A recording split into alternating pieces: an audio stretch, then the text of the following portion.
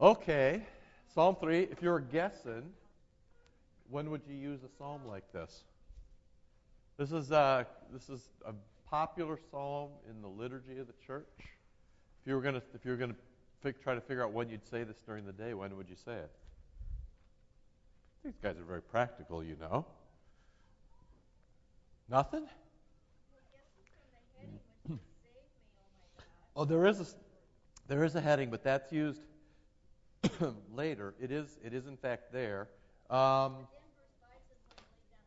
Good, and after that it says? There you go. So this has traditionally been, both in the East and the West, a psalm in the morning. It's the first psalm in Orthodox Matins, and it was also in St. Benedict's Rule, one of the psalms that you use in the morning. It's interesting, the monastic houses, the rule of the monastic houses, people, they don't know how to structure, they don't know how to live, they don't know how to structure their lives. It was very interesting, the monasteries, for whatever ill they had, something like, St. Benedict's Rule kind of tells you how to structure your prayer life and how to structure your community life. That's what it does. So anyway, they would pray this in the morning, and I'm actually always struck in the morning Eucharist how that even for the pastors, but I presume this happens for other people too, you kind of come in sometimes jumbled up, but about the time you get to the body and blood, things kind of calm down and life goes on just a little bit better than it did before. So anyway, this was a morning psalm. Now, if you had to say, did you read it? Or do we need to read it? Did you read it? Yeah, did you read ahead? All right, maybe we should, it's not long. We could zip through it here. And Carol, the ascription, do you have more at your, save me, O Lord, do you get, Carol, there you go. I just keep, absolutely, no, that's completely cool. Did you get any more clues in your heading on what this was all about? Yeah, that's what the tradition is, that this is when Absalom tried to take over. So you have an inversion of authority, and you have both on a king and prince basis, and also on a father-son basis. So that's about as bad as it gets, Lord, how you've multiplied. Lord, how my enemies have multiplied. Many rise up against me. Many there are who say of me, God will not bring him the victory. But thou, Lord, art a shield to cover me. Thou art my glory, and thou dost raise my head high. I cry aloud to the Lord, and he answers me from his holy mountain. I lie down and sleep, and I wake up again, for the Lord upholds me. I will not fear the nations in their myriads, who set on me from all sides. Rise up, Lord, save me, O my God. Thou dost strike all my foes across the face, and breakest the teeth of the wicked. Thine is the victory, O Lord, and may thy blessing rest upon thy people. So there you go. Now we just have to figure out how that works out for you. Psalm 1, can you remember it? We did it. Psalm 1, first psalm. This is only because you don't want to impose too much order on things, but let's face it, things don't fall out of heaven, completely formed. And the Psalms are a prayer book, and so they kind of work in a particular way. So if you had to say Psalm 1, what's it about? It is about comfort. The broadest possible stroke. What's Psalm 1 about? There's this and there's that. There's good. There's righteous and unrighteous. There's good and there's evil. So the first psalm is just the big, broad brush. There is righteousness, and if you're in the way of righteousness, then you'll be happy, blessed. Life will work out. The Lord is for you. And then the big, broad brush. And if you're anti-righteous, if you're anti-Christ, if you're sinful, if you go your own way, then life won't work out so well. So Psalm 1, you get this big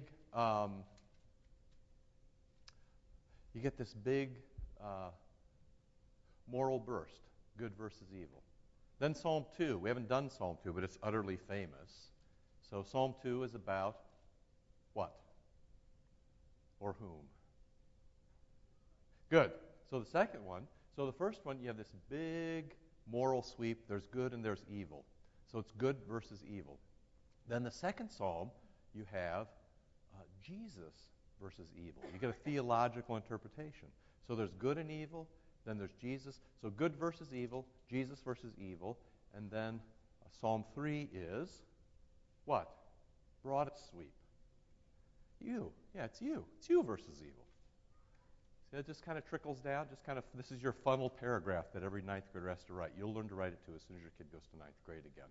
So it's good versus evil, Christ versus evil, and you versus evil. We like our evil at a distance, so we can read Psalm 1 and we can kind of talk about how, okay, yeah, that's somebody else's psalm. And then even Christ is at a distance in a way in Psalm 2. Yeah, he'll take care of all that. But the reality is if you're going to be a Christian, evil is going to find you. And if it finds Christ, if it happens to Christ, it happens to you. If it finds Christ, it'll find you. So the reality is you wake up every day, and you don't quite know how the day is going to play out. But many days, most days perhaps, things will not go well.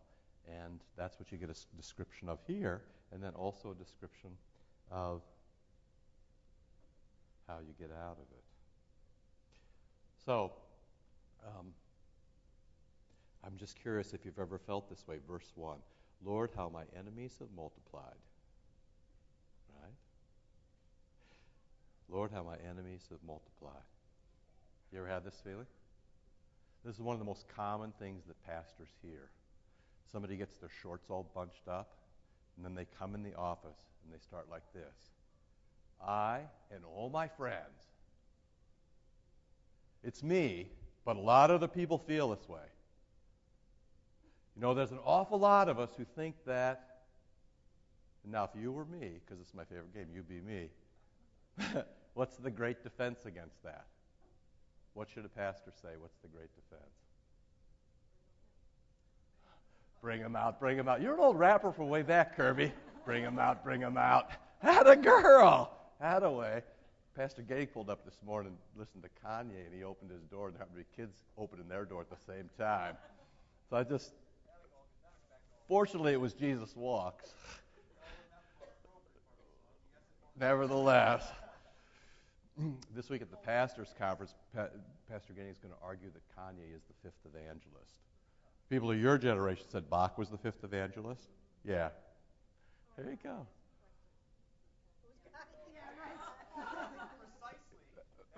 That's exactly what they're going to. To which we're going to say.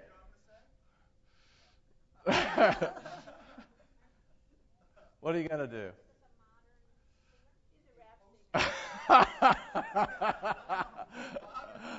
Bach would be a modern. Tony Bennett. Frank Sinatra. Frank Sinatra sings too. That's right. Yes, yesterday in Ministry Council. Have you seen Jay-Z at Madison Square Garden? Have you watched it on HBO? My argument was when he says, throw your hands up and everybody does this, that's the liturgy. Everybody, it's like, throw your hands. It's like, and then everybody knows all the words by heart. It's like, that's the liturgy. People hungry for the liturgy. And believe me, if Jay-Z was ordained, he could serve here. After a fashion. All right, so, but I digress. So, you've probably felt this too. Haven't you ever been, well, see, now I can't say to Christmas dinner because Kirby will say, what? We always go to my parents' house for Christmas. Why do you always say that? We go to my parents' house. It's fine there. Just like, so I'm not going to say that, am I? We'll just say any family reunion. Yes. Okay, that's right. There, struck a nerve, Maddie. All right. Yeah, or, if you belong to any Cub Scout pack or been to church or whatever. Or been to work, for crying out loud. It's just like, now why does it feel like there's so many people? Why does it feel like that? Why? Do you think? In your own experience. Just not read the psalm. Don't you ever wake up and feel like this? Maybe you don't. Good. Why do you feel overwhelmed?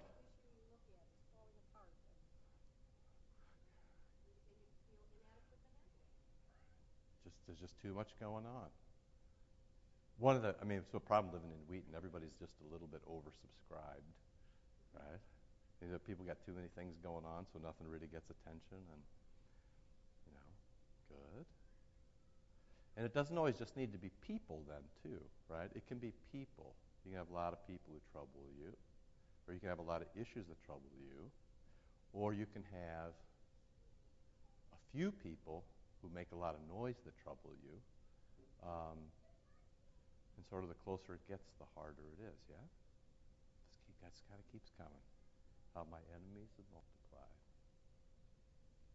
Many rise up against me. Here would be step 2 of at least being a pastor. You can check. But living in Wheaton, I know this has got to be true for you.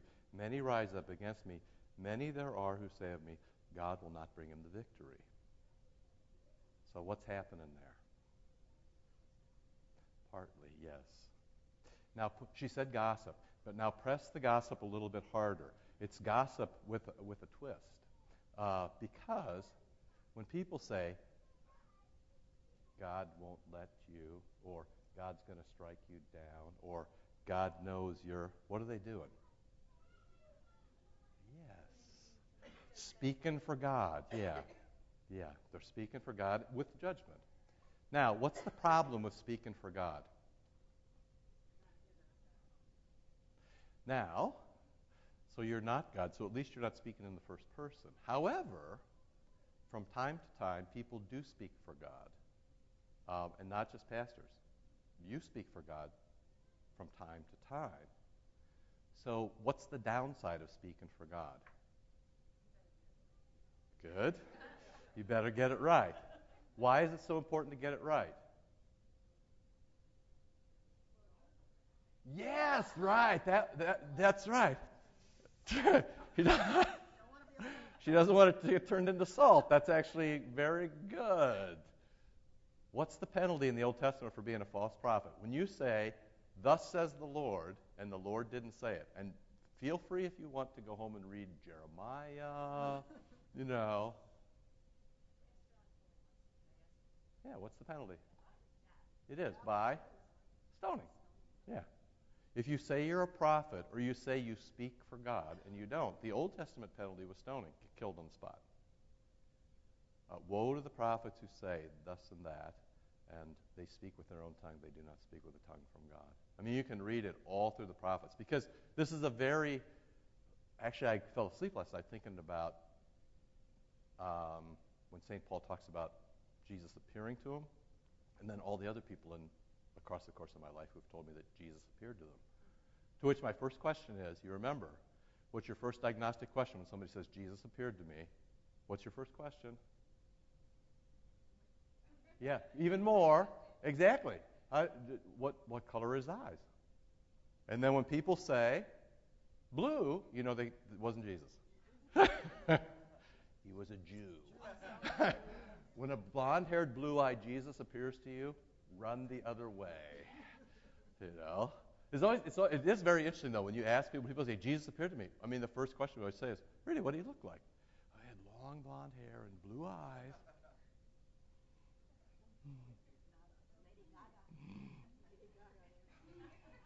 There you go. Was that you again? Whoa! And she's Kanye and Lady Gaga. Next, she's going to talk to me about Pink spinning around on that thing, making everybody wet. What'd you do? Oh, Meet the Parents. That's right. That's old. Oh, my goodness. You little hipster, you. Good for you. All right. So this is not an uncommon sort of evil. This is actually kind of common evil. Let's just talk about evil just for a little bit. What do you know about it? How does it feel when it first appears? Sorry? It is scary. And that's how he talks about it. How does he say? Actually, the Hebrew is very technical there. It says, there's a lot of them, and I'm surrounded. There's no way out. That's what the text says. Whoa, they're everywhere, This is kind of Custer's Last Stand kind of talk. Good. Yes, you can't get a line on it. Whoa, I and all my friends, blah, blah, blah. Or, you wouldn't believe. Or my favorite thing that's been said to me in my last year, there's a lot of us and we're coming for you. That was the best line of the year. To which you say,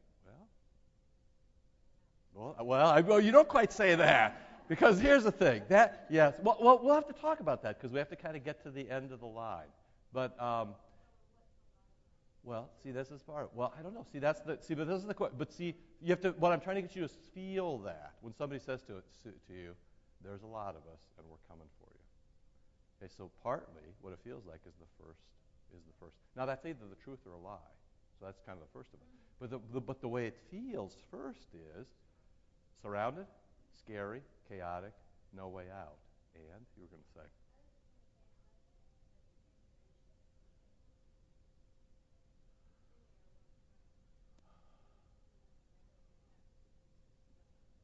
Yeah, so that's kind of interesting too.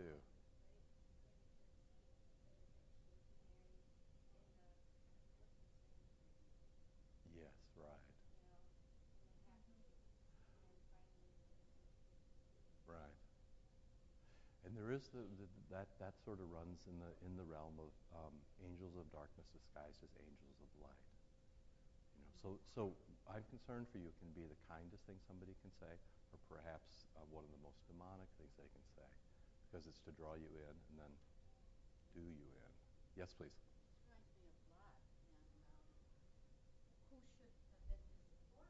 Right. Right.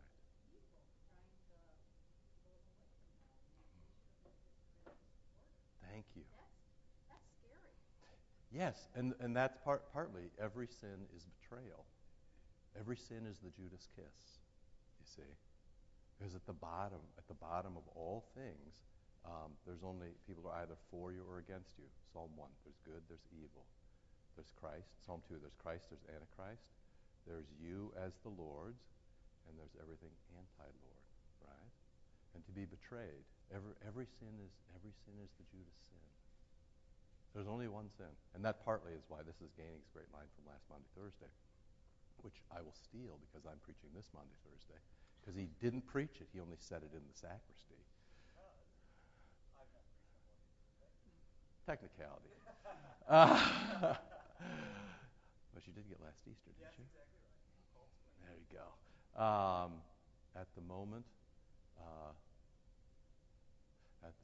how did you say it? At the moment of the great betrayal, Jesus gives his greatest gift.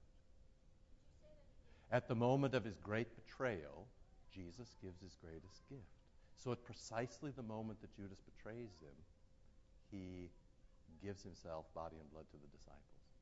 You have to think of it. I'm not talking about, in the same second, but in the same encounter, which in some ways is richer, Here he is. He knows what's going on. Who's going to do it? The one who dips with me. Is it I? This long thing.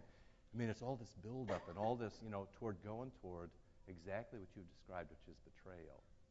And then Jesus, what's the Jesus reply? Utter mercy. He gives himself to them, right?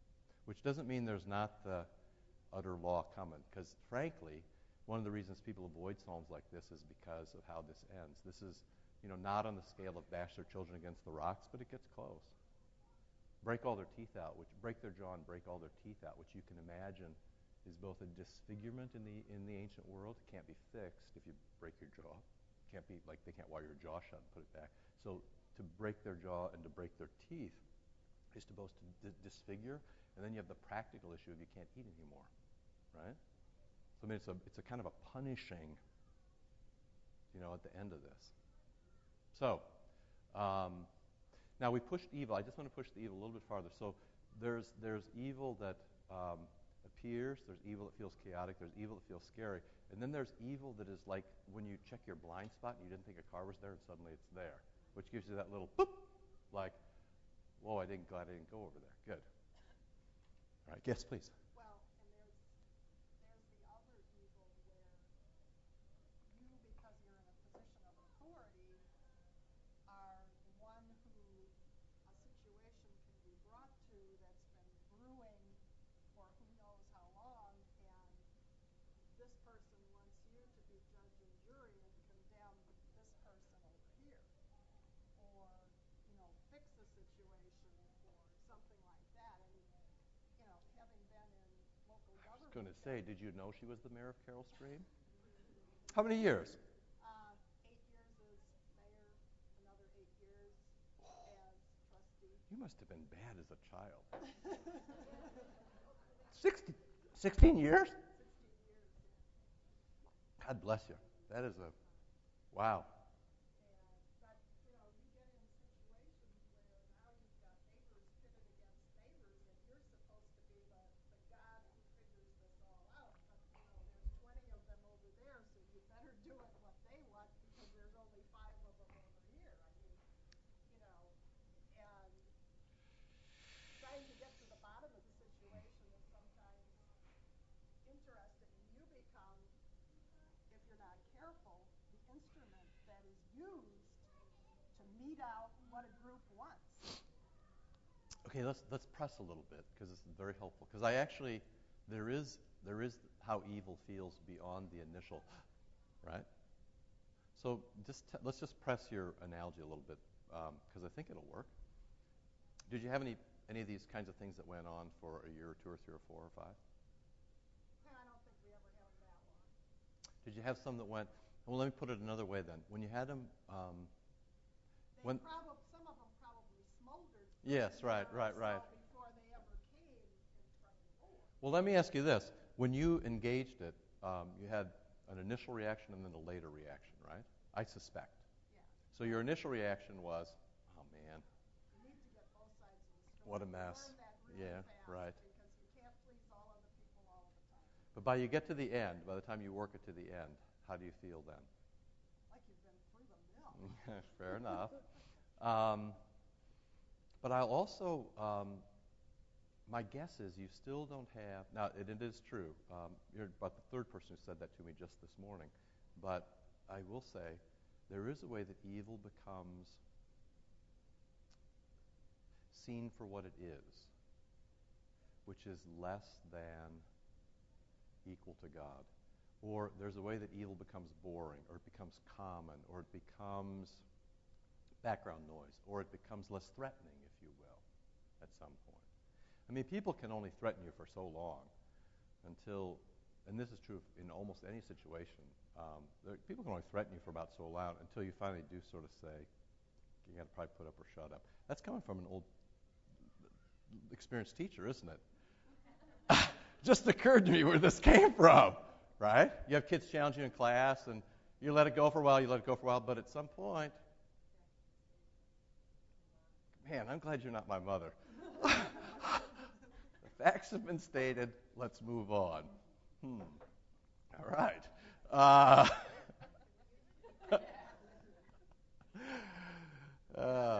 trying to get to the facts are really Yeah, right.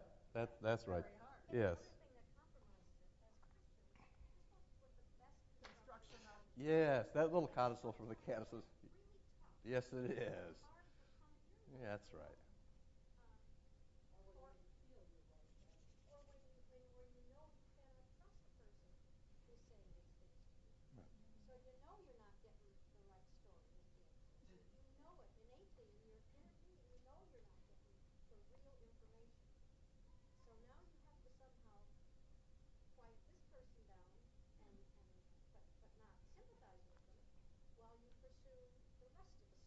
Right.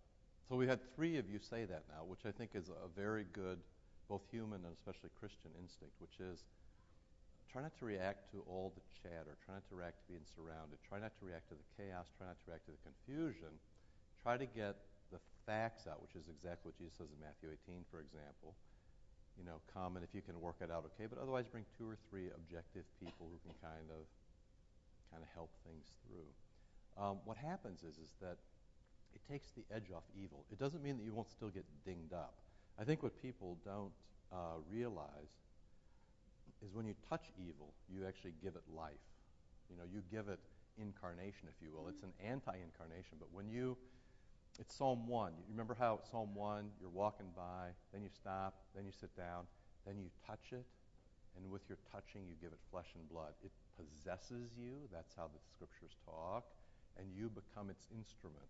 You, in the way that the second person of the Trinity incarnated flesh from Mary's womb, you incarnate evil and you give evil a reality. It's partly why what I read you this morning. We do not fight against flesh and blood. It's not just other people. We fight against powers and principalities in the darkness of the cosmos, right?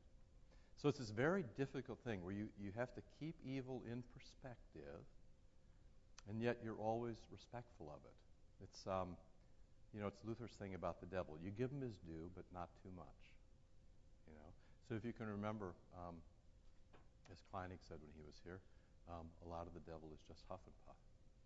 So you show him proper respect, and then not more than that. So, for example, when we go as pastors to do things that are a little sketchy or jank, you got that? I'm still one ahead of you.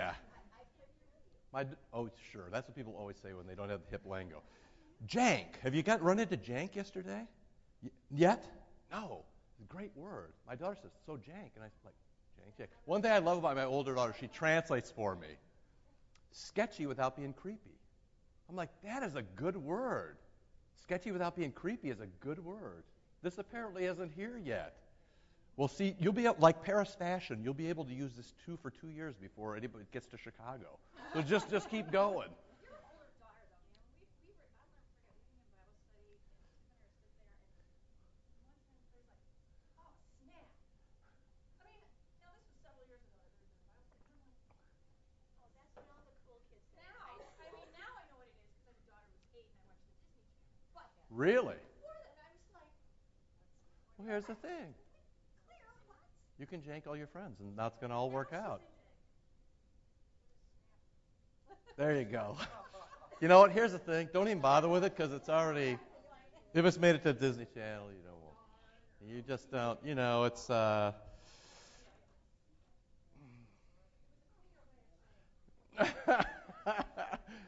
you had to ask. Yeah, whatever. Now, if I look in Webster's dictionary, will I find these No, alternate meanings? you won't. You can look online, no? I can go online. With that new computer Jack bought you. Do you know there's alternative dictionaries you can look in? It's very helpful if you teach confirmation. I'll spend some time tonight doing this. All right, anyway. Part of what you have to do is you have to get evil in perspective. So it's a real thing. You wake up in the morning, evil is there. It can be frightening at first. It eventually loses some of its scary power, but it actually is a real force and it's always there. And it does sort of drone on and can wear you down. So so the best thing is you need to flush it. It needs to be pushed out, pushed away. Go. Yep. Good.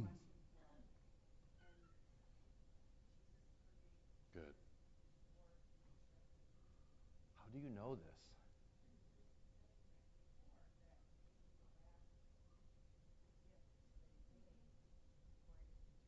Thank you. All right, so that, and there's another example too. So the question is, do you forgive this evil even as it sits there? Can you think of another example? Just for your technical use, people dispute whether or not Judas was at the Holy Supper at that point. In the narrative, it's mildly unclear. Nothing hangs on it too much. People like to argue about things, argue about it. Because then if you gave Judas the supper to his damnation, you can be sure that when he killed himself, he went to hell, and that sort of wraps up your sermon. You can put a bow on it and preach against people. By God, you can get suicidal people and you can get evil people all in the same big basket, and your life is so, yeah, right. So, which isn't so good. Actually, the fact that the new hymnal has prayers for people who, hurt themselves is a great step forward. As is Luther's thing that Koenig found where he said, I just can't. As is Luther's thing where he said he didn't really kill himself. The devil got a hold of his hand and did it to him, which is a great comfort. So when there used to be suicides, it's like straight to hell with no barrel in the graveyard, and the pastor can't show up, although he might come to the house to help people out, just to say, you still have a possibility, but I'm sure your brother's in hell. Well, that didn't turn out to be very pastoral or forgiving. Because the reality is, who knows what people do when they, I just heard again, people jump off the Golden Gate Bridge like every 10 days or something like that. And you're kind of thinking, that's a long way down. Things change. So you should never say anybody of anybody there in hell. That's the Lord's deal. You can certainly say of people there in heaven. But back to your question, which is there's actually even a crisper one about Jesus forgiving people when they're doing ill to him, which is precause, while they're nailing him down. Father, forgive them, they don't know what to do. So the question is, do we always forgive evil? Yes, we always forgive evil because because forgiveness always waits there in advance. You're always in forgiveness mode. However, what people don't understand is it doesn't take effect without confession. Because here's the thing, without confessing, you have no need of forgiveness. People who don't confess, why would you, what do you need? If you got no sins, what do you need forgiveness for, right? What's that? Having forgiveness ready? Yes, it does. It absolutely does. Good. So you got this big bucket of forgiveness here, and it waits to leak out over people who are sinners. Now, why does it keep you from evil? Why? Thank you. You can handle it in the justice way or the mercy way. Forgiveness is pure mercy way. This is how we'd prefer to resolve things. Break their jaw, smash their teeth. The problem with that is that's a very difficult. The problem is it's the Jan Gruszewski problem. It's the Solomon problem. It's the Solomon problem because it's the God must certainly be against you problem. They're all the same problem, which is you better be right. If you do this, you better be right. Why? Because when you make that, you kill somebody. If it's pure justice, it's pure death. There is a way that you die as well. You bear that. You bear that responsibility. So when you speak for justice, you better be speaking for God and not for yourself. Which is a mild twist on your thing that you said before about. So you didn't say this, but this is all the stuff that ran around in my head like gerbils when you said it about judgment. It's like a little gerbil running through that tunnel. It's keep going. He's in the little ball right now going around. So people often say, don't judge.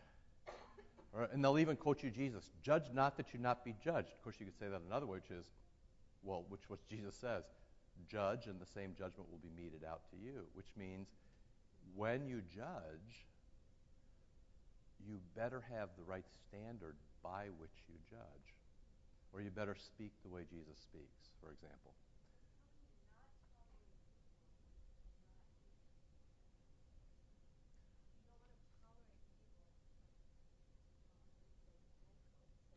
Don't want to be judged what?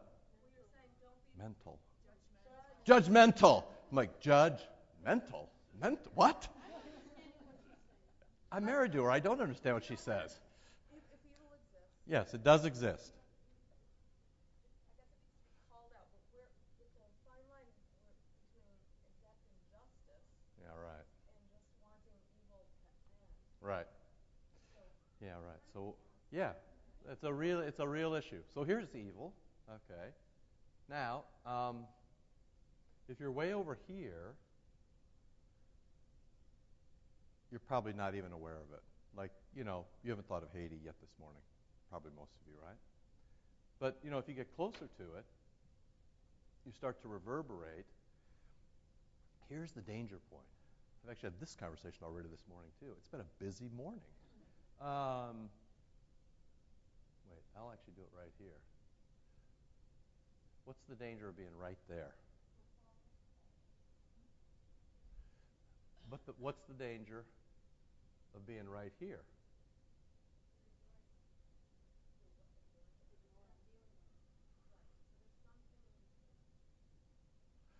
Well, it might be balance. Did you see the Wallenda man go 200 feet up in the air yesterday? And then you remember Carl Wallenda, his father, once said, life off the wire is just filler. Attaboy. Till he fell. My friend Karen.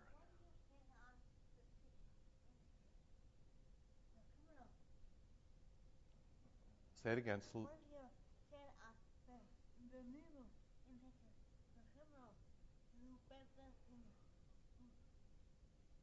You're out of my, as soon as you go criminal, you're out of my area of expertise. You need to see a lawyer. See, this is like people like Jan will try to trap me into talking about the government. See, I don't know anything about being the mayor or the executioner. So, I'll let that lie for a little bit because I just want to engage it. It actually is a whole other discussion with different kind of parameters. I just want to take your own waking up in the morning with your crabby husband next to you. Theoretically, of course. See, the danger is, if you're over here, you don't care. The danger is here. If you're in here, you're dead. The danger right here is what? I mean, there's a reason that the Vatican gets all the exorcists in the world and brings them to Rome in the summertime to train and pray. There's a reason for that. Because if you rub up against evil, it wears you down. If you rub up against it every day, and it's not in the wearing you down, what happens to you? You can become open to being complicit to it. You give into it, right? Yes, you are. So it seems fake if you call out an evil because we're evil. Not evil, but we're sinners too. Good. So we'll have two categories. We'll have Kirby's evil. To a sister, like, oh, you shouldn't do that. They'll bring up all the things you did to them your whole life long. They would, but not at Christmas at your house. Okay, so here's the thing. You know what I'm saying? Yes, I do. Like, you're hesitant to actually tell someone else, if you should engage in that, because they could come up with a number of things that you shouldn't do. Yes, Kirby. So here's the thing. The question would be, which of these, which does it belong and why? There's Kirby's list of evil and there's Christ's list of evil, and which are the only ones you can be judgmental about or make judgments about? The ones that match.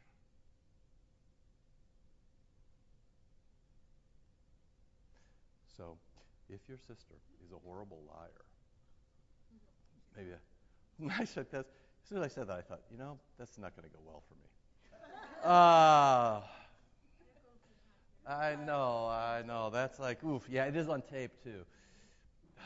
If my sister's a horrible liar, and I say, you're a horrible liar, have I done good by her or done evil by her? Thank you. Yes, to name people's evil. Often what happens, and we heard it again yesterday, it's just been such a couple of interesting days. Yesterday, there was a pastor who named a sin. The retort was, you are unloving. Somebody's actually told that they were in deep sin. And then the response was, that is so unloving. To which I say, au contraire. To let your lying sister continue to lie is to hate her. To let your husband continue to beat you is to hate him. To let your best friend who's having an affair continue to have an affair unexposed is to hate your best friend. You understand? There's an objective, good, Psalm 1, embodied in Christ, Psalm 2, which is to be put into your life, Psalm 3.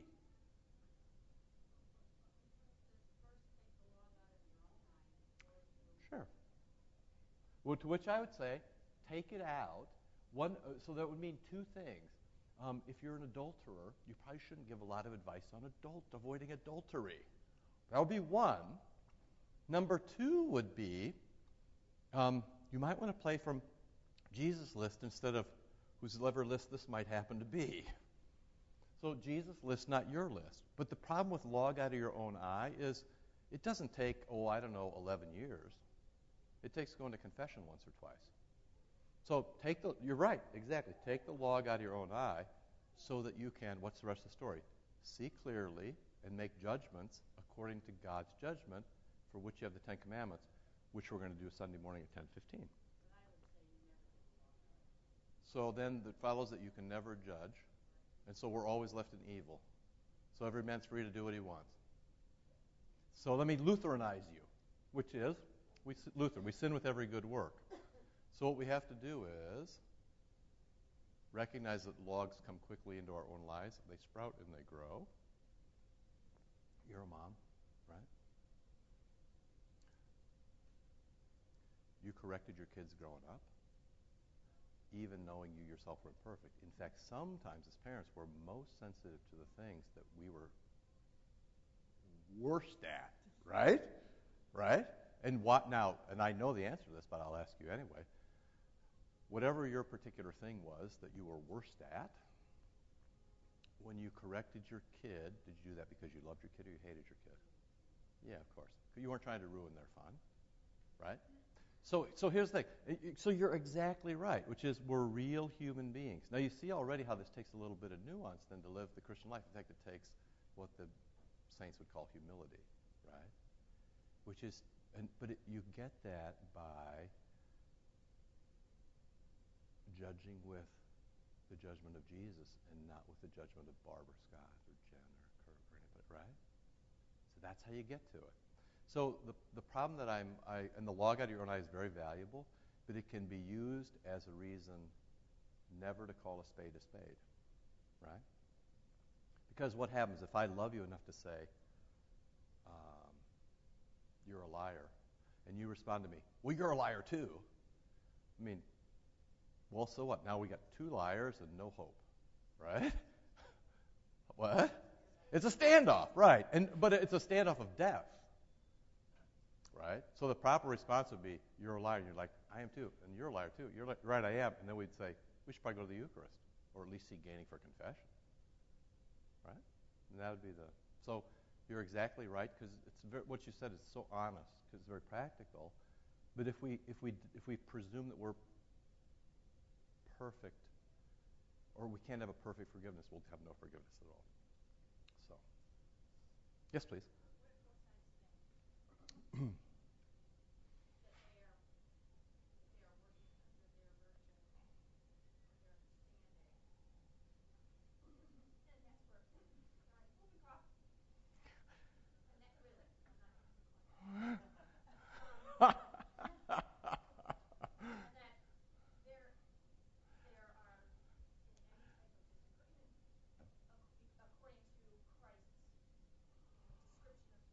Right.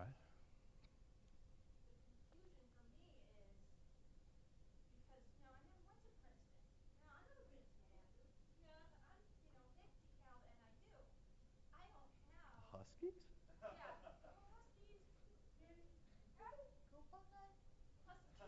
I had a girl. It's the Ohio State University. All right.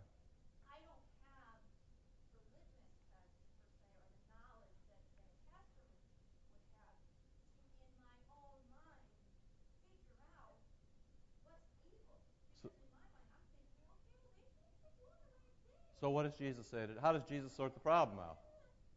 What does Jesus say? Well, I don't know what he said, but I went to you. You should have gone to Jesus. No, what does Jesus say to do? You know this. What does Jesus say to do? What does Jesus do? First Timothy 1:12. What does Jesus do? And the rest of you, what does Jesus say to do?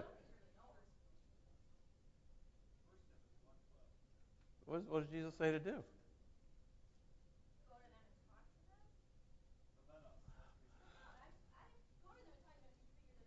Check the text. That's right. Right. Or 1 Timothy 3 would work too. John 20 is good. Luke, he who hears you.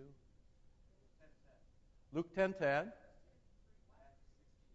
Matthew 16, 18. You can, well, just look them up. Somebody look up. Matthew 16, 18. John 20, 26. 1 Timothy 1, 12. 1 Timothy 3. Luke 10, 10. Wait, let's find them all. I can't remember what I said, but we'll think of it. Okay, still don't get it after reading it. We'll read it out loud. Okay, wait till everybody stops. Wait. Hold on. I'm just a little check. It's on 20. I might not have the verse right. Yeah, that's great, isn't it? It wasn't what I was aiming at, but I'm glad I hit it.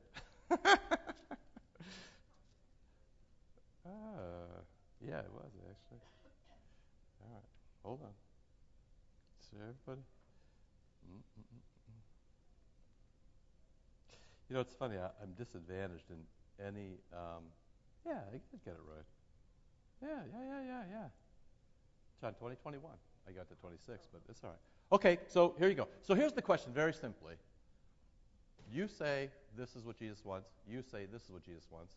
One is A, one's anti-A. How do you decide? And then you got Lindsay over here, who's going, okay, who do I trust? Good. Read your text. Ben, or do I trust Good. or do I trust Rachel?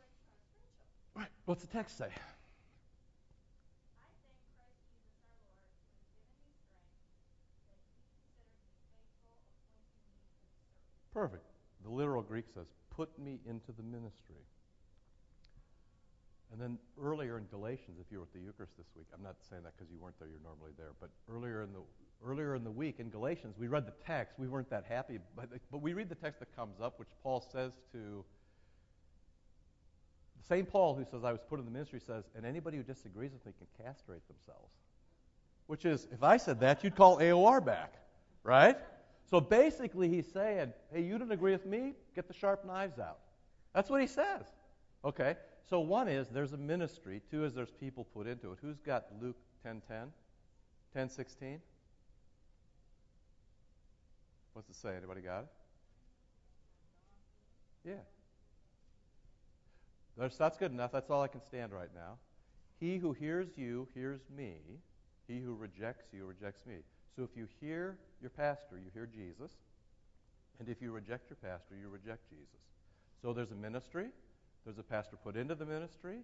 Jesus says, if you hear your pastor, you hear me. If you reject your pastor, you reject me. It's getting dangerous now, isn't it? Read 20:21.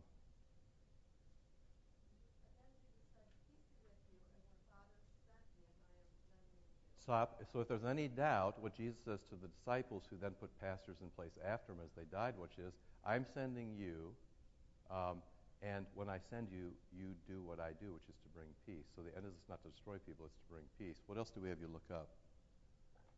Do we do any more? Ooh, I don't think I want that right now, although it's not impossible. No, 1 Timothy 3, which is, you don't have to read it, but it's actually a description of what the bishop is. I can give you one more. Somebody turn to the last chapter of Hebrews, which this is the thing I probably will brush up. This is the one thing that St. John can't swallow, and I'm really trying. It's in the Catechism, and it's right there, and I feel unfaithful because we haven't ever taught it, and yet when we even breathe next to it, people break out in hives and call the bishop. But the last, it's like Hebrews 13, just at the end. 7? How many verses in Hebrews 13? 23, 25. Yeah, I mean, read. Yeah, but listen to this. It's pastors actually. Mine says, obey your elders, obey your pastors, and submit to them. It's the same word that's used for marriage. Obey your pastor and submit to him. Why? Because your pastor's so smart? Because the pastor goes, wait? No, watch this. For they're tireless in their concern for you. Here's the payoff. As men who must render account. And that's your final answer. Let it be a happy task for them, not pain and grief. It doesn't do you any advantage to always bust up on your pastor, which is what the text says. So here's how it goes.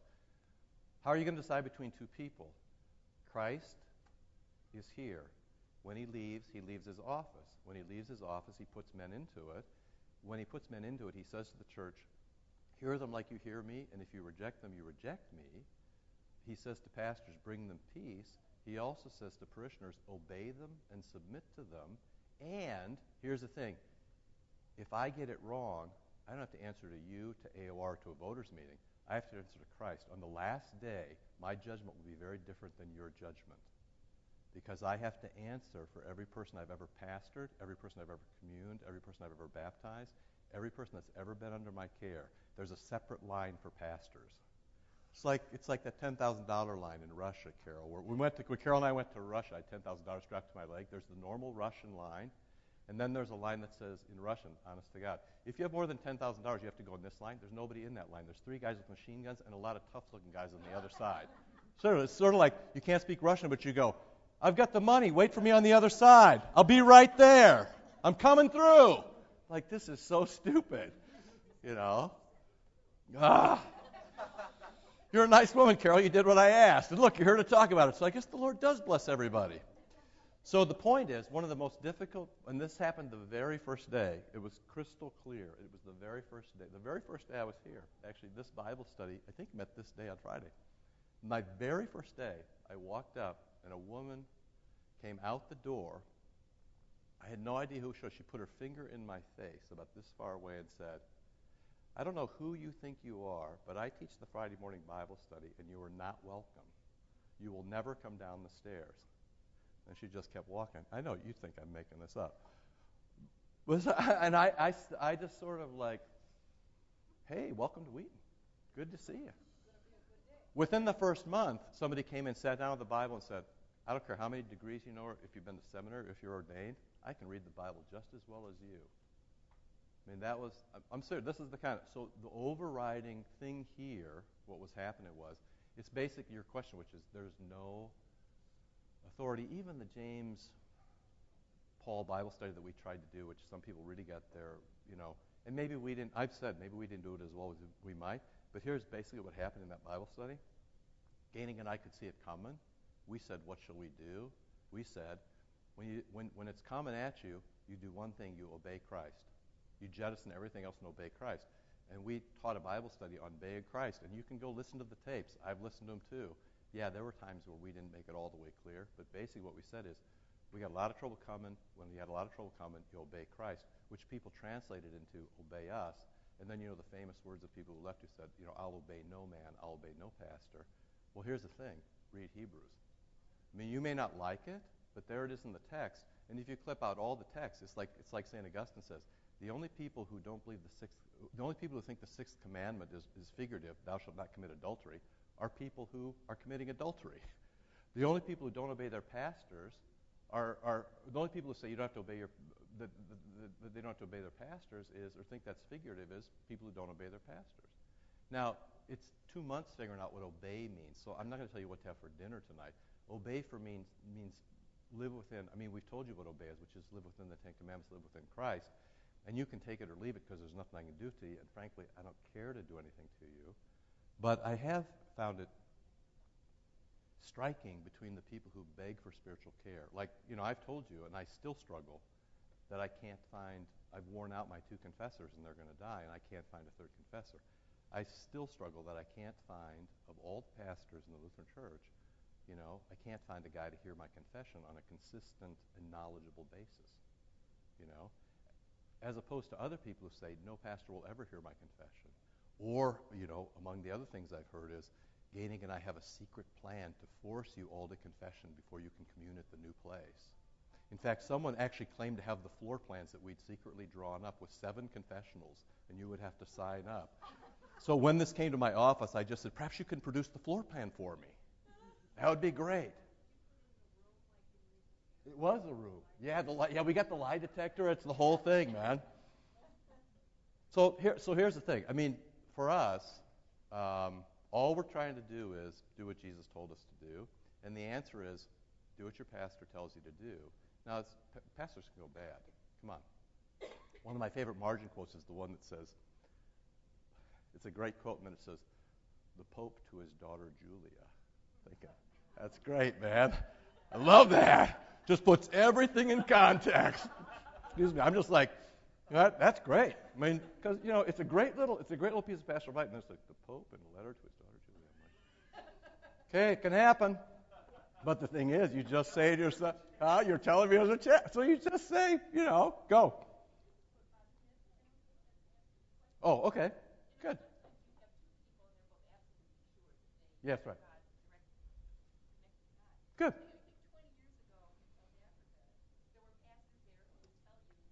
Brilliant. Absolutely. Good. Sure.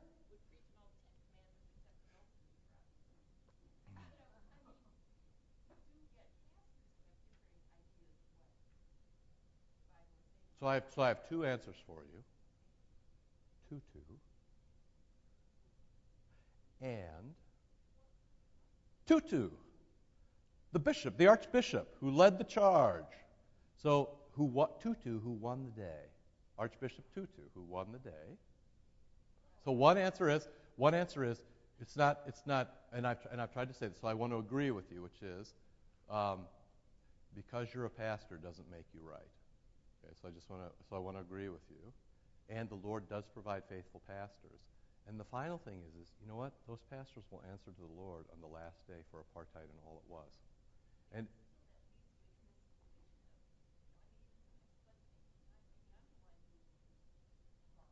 well then, but here's the thing. You'll have an excuse, if you will. I did my best and then I did as my pastor told me, which is very different from doing exactly as I told me. So you know your way around the scriptures. So here's the thing. You need some combination of the noble Bereans, who, it's Acts 10 or 13 or 17. It's in there, 10, 13, 17, where Paul says, when I preached, I liked them because they got their Bibles out. He said they were the most noble of all the listeners because, you see Berean bookstores, that's why. They were the most noble of all the listeners because when I preached, they looked at the text to see that I was preaching what the text says.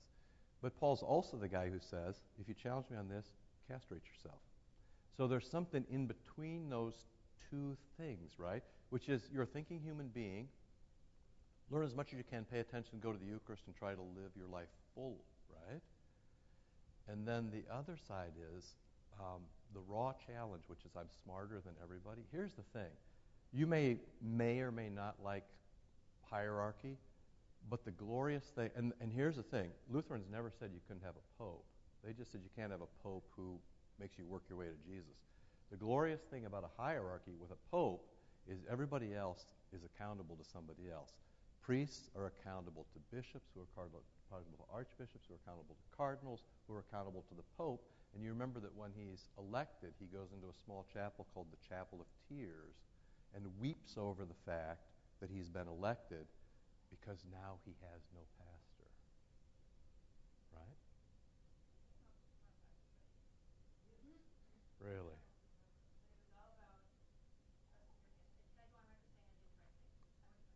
Thank you. Great will your joy be in heaven.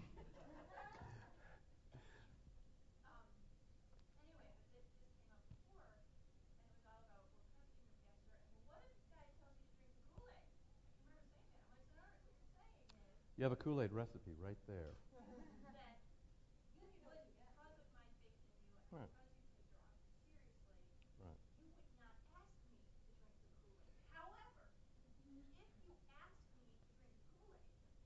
Are you talking the literal drink the Kool-Aid? We're talking the literal drink the Kool-Aid story, which was a pastor story. Okay, good. Yeah. Right. Run into the jungle. Because here's the thing. Right. Because you serve God, not man. So here's the thing. If you're a pastor, this is how children get abused in the church by priests. I mean, it's a very simple thing if you want to abuse a child or even a distraught woman or a distraught man. It's very easy. People come, they're distraught, you're in a position of authority. You say, and wouldn't this be good too? And people get it all bundled up in one thing, and it just goes horribly wrong. Yeah. So you just have to hear what I'm saying to you. What I'm saying to you is the office there's only so much in the office. It's Christ. So here's the thing. You obey your pastor in anything that falls inside Christ and his cross. Anything that falls outside, you should run screaming to your bishop, if you had a bishop. But if you run screaming to the bishop about something not inside Christ and his office and his cross, you should come running back screaming for repentance. Yeah. Look, yeah, here's Christ. Okay? Here's me. Here's you. If I ask you to do anything inside here, your proper response is fantastic. If I ask you to do this, steal from the Sunday school offering, drink the Kool-Aid, meet me someplace without my wife, I'm being dead serious with you. If I ask you anything here, here, here, your first call is to the bishop. Now, if you're unfortunate enough to be in a church body that doesn't have a bishop, what will you do? Like, let's say you're just in a normal Bible church where the guy's a God to himself. You're really jammed up. I mean, you might have elders or something, in fact. This is exactly why you have a bishop. So you have somebody to go to. My point was, if I ask you to do this and you go to the bishop, God bless you. If I ask you to do this and you go to the bishop, it's on you. Right? Okay. So this is not check your brain at the door. This place has never been a check your brain at the door place. This has been a place of come to Bible study 10 times a week and go to confession and go to the Eucharist and listen to sermons and try to figure it out and write sermon notes and go to new members class 6 months long. And we've never, ever said check your brain at the door. We've never, ever said, because I'm the pastor, do whatever I tell you. Well, twist would be out here. Yeah. Right. And I guess the point I'm trying to say is, or trying to make is, Yeah. aside from the fact that I did the right thing, but that is what you need to do. That's all you have to do. But that can't happen by force, because otherwise it just becomes, at the end of the day, otherwise it just becomes a he said, she said. You should obey me, I'm your pastor. I'm not going to obey you because I think for myself. You should obey me because I'm your pastor. I'm not going to obey you because... At the end of the day, here's the thing. At the end of the day, it has to come under the gospel, which is you say, may I please have some care, in the way that you went to your doctor for whooping cough. So you can go to your... The physician analogy works very well. That's why pastors for 1,000 years were called curates, people who cure souls. Right? You go to your doctor. He does all this stuff to you. He says, you got whooping cough. Take this, do this. Try not to do this. You can either say, thank you very much, and get all the vaccines you can. Or you can ignore that and be on your own. It's exactly the same way here. You come to us and we say, here's how you care for this. You can either say, thank you very much, or you can go on your own. What you've observed is people go on their own, and tons of them ended up out here. Because real honestly, the Christian life doesn't come naturally, and actually going to seminary does count for something, and actually going to confession for 25 years counts for something, and so does listen to people give confession, and so does like standing right here trying to keep your balance and not fall in, and so does 1 Timothy 3, being faithful to your wife, managing your family, trying to live within the boundaries of what it means to be patient with people, at the same time trying not to let them die within their own sins, at the same time trying to give them, and at the same time to do that while there's all sorts of children of Israel who would just like to worship other guys and go back to Egypt where the cucumbers come out of their noses. It's so good, right? There's just one story in the Scripture. It's this story. So the bottom line is you can choose to be what kind of church you want to be, depending on whether you're listening or not. The problem with Wheaton is everybody's white, smart, relatively affluent, competitive, can't admit they're wrong, knows more than everybody else. So when you have a voters meeting, you have 500 people who are all, guess what? The smartest person in the room about everything. It's the most amazing congregation. The smartest person in the room about everything. And the thing is, someday when I'm gone, do you know how you get a perfect pastor next time? Really important. Pay attention. You start with a perfect congregation. So you get yourself a perfect congregation, and then you'll be able to call yourself a perfect pastor, and it'll be a marriage made in heaven. But until then, you a bunch of sinners, and us a lot of sinners, we're just going to have to figure it out the long gospel way, right? Which is the forgiveness way, which is to name evil for what it is. We probably should read the text. It actually is more comfort maybe than I've been. Back to Psalm 3. Psalm 1, good and evil. Psalm 2, Christ and evil. Psalm 3, you and evil. I cry aloud to the Lord. He answers me from his holy mountain. That's the temple, right? Where the Ark of the Covenant is, where the Ten Commandments are, where the presence of God is. Holy mountain is Zion, right? He answers me from the temple. I lie down to sleep. Guess what? I can sleep at night and I don't need drugs. And I wake up in the morning, for the Lord, and upholds me is the Hebrew word for this. Okay? It's also the word for strengthening, but it is the word for this. Upholds me always sounds like he's making you run for office, but it's this. So why can you sleep at night? Because the Lord is doing this to you. Right? I will not fear the nations in their myriads, doesn't matter how many they are, who sat on me from all sides. Rise up, O Lord, save me. Covenant word, he'll always stick by you. He'll never betray you. In capital letters, L-O-R-D, it means he will never betray you. Save me, because he's made a covenant with you. Save me, O my God, thou dost strike all my foes across the face, breakest the teeth of the wicked. Thine is the victory, O Lord. This is the end of the stuff we've been doing, evil into anger, into growth, into hope. How do you have hope even in a difficult situation? Because the Lord will get it done. Thine is the victory, O Lord, and may thy blessing rest upon thy people. I did, in fact, miss the third verse. Thou, Lord, art shield to cover me. Thou art my glory, and thou dost raise my head high. So part of that is you have this safe space that God inhabits. So when he says, yeah, so I'm here, you cover me up like this, and then you put this cloud of brightness, incense, glory, smoke, holiness, and then I sleep within this place. See? Why can you sleep? Because you're all good. Life's good. You're protected. That's great. So, try to speak for Christ. Try to live as Christ. Try to do what Christ does. That doesn't mean you're off the hook. You have to name evil for what it is, but you got to make sure you're right. That's how you come Sunday, we'll go through the Ten Commandments. Maybe we haven't done that enough. You got to name evil for what it is. It can't be peak, and it can't be opinion. It is what it is, and you sort it out the way the church sorts it out. Honest to God, there's authority in the church, and that's the way Christ set it up. And you'll answer to the Lord, and I'll answer for the Lord for how we all fulfilled our stations in life. And then, the chips fall where they fall. And just having said that, what I'm not saying is you're going to go to hell or I'm going to go to hell or people who challenge me are going to go to hell. I'm not saying any of that. What I'm saying is a church creates its own reality. So the more objectively we agree on what's right and all are blessed by that, the better the church will be. The more subjectively we scatter and have 2,000 or 4,000 points of view and all argue with each other, the worse it'll be. So in a church, you create your own reality. My own hope, and I've said this out loud, but I'll say it to you from the AOR thing, I think the best thing that can happen out of the AOR thing is if we become the sort of church where people learn to actually honestly reconcile and forgive rather than be the sort of people who, A, persist in sin because they didn't get their way. Well, AOR must be all wrong because they didn't agree with me. Or B, flee. That scatters community. The other way is, wouldn't it be nice if we could be the sort of church that could live in confession and forgiveness and kindness? Wouldn't that be interesting? Right? That'd be the way to go. And that's what you want to work at.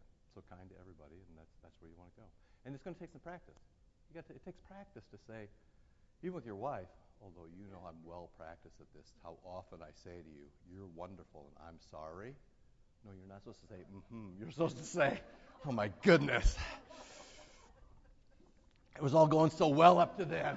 It was all going so well. It takes practice to. But the last thing, and I may say this Sunday too, one of the things that strikes me is part of the reason it's so hard for people around here to say they're sorry is that nobody's ever done it. If you do it once in a while, you kind of get used to it. No, that's your big screw up. You're a perfect congregation with imperfect pastors. Apparently something went wrong in the call process. That's, if we, this is how it is with you and Doug. I'm not going to you anymore. If you get used to saying you're sorry, not in a way that you always excuse bad behavior, there's a middle spot where if you get used to saying it, when you can have the humility to say you're sorry, and you can do that on a regular basis and do it honestly, not as a pious person who's confessing every last thing, and not as somebody who doesn't do it at all, or only does it, when somebody's lopped off somebody's arm with a machete, but somewhere in between there, if you can get used to saying that, it's your life's just so much better.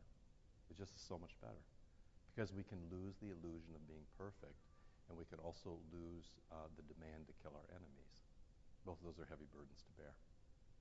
So, well, I didn't think we were going any of those places, but there we went. So what happens, happens, all right? Okay, let's pray.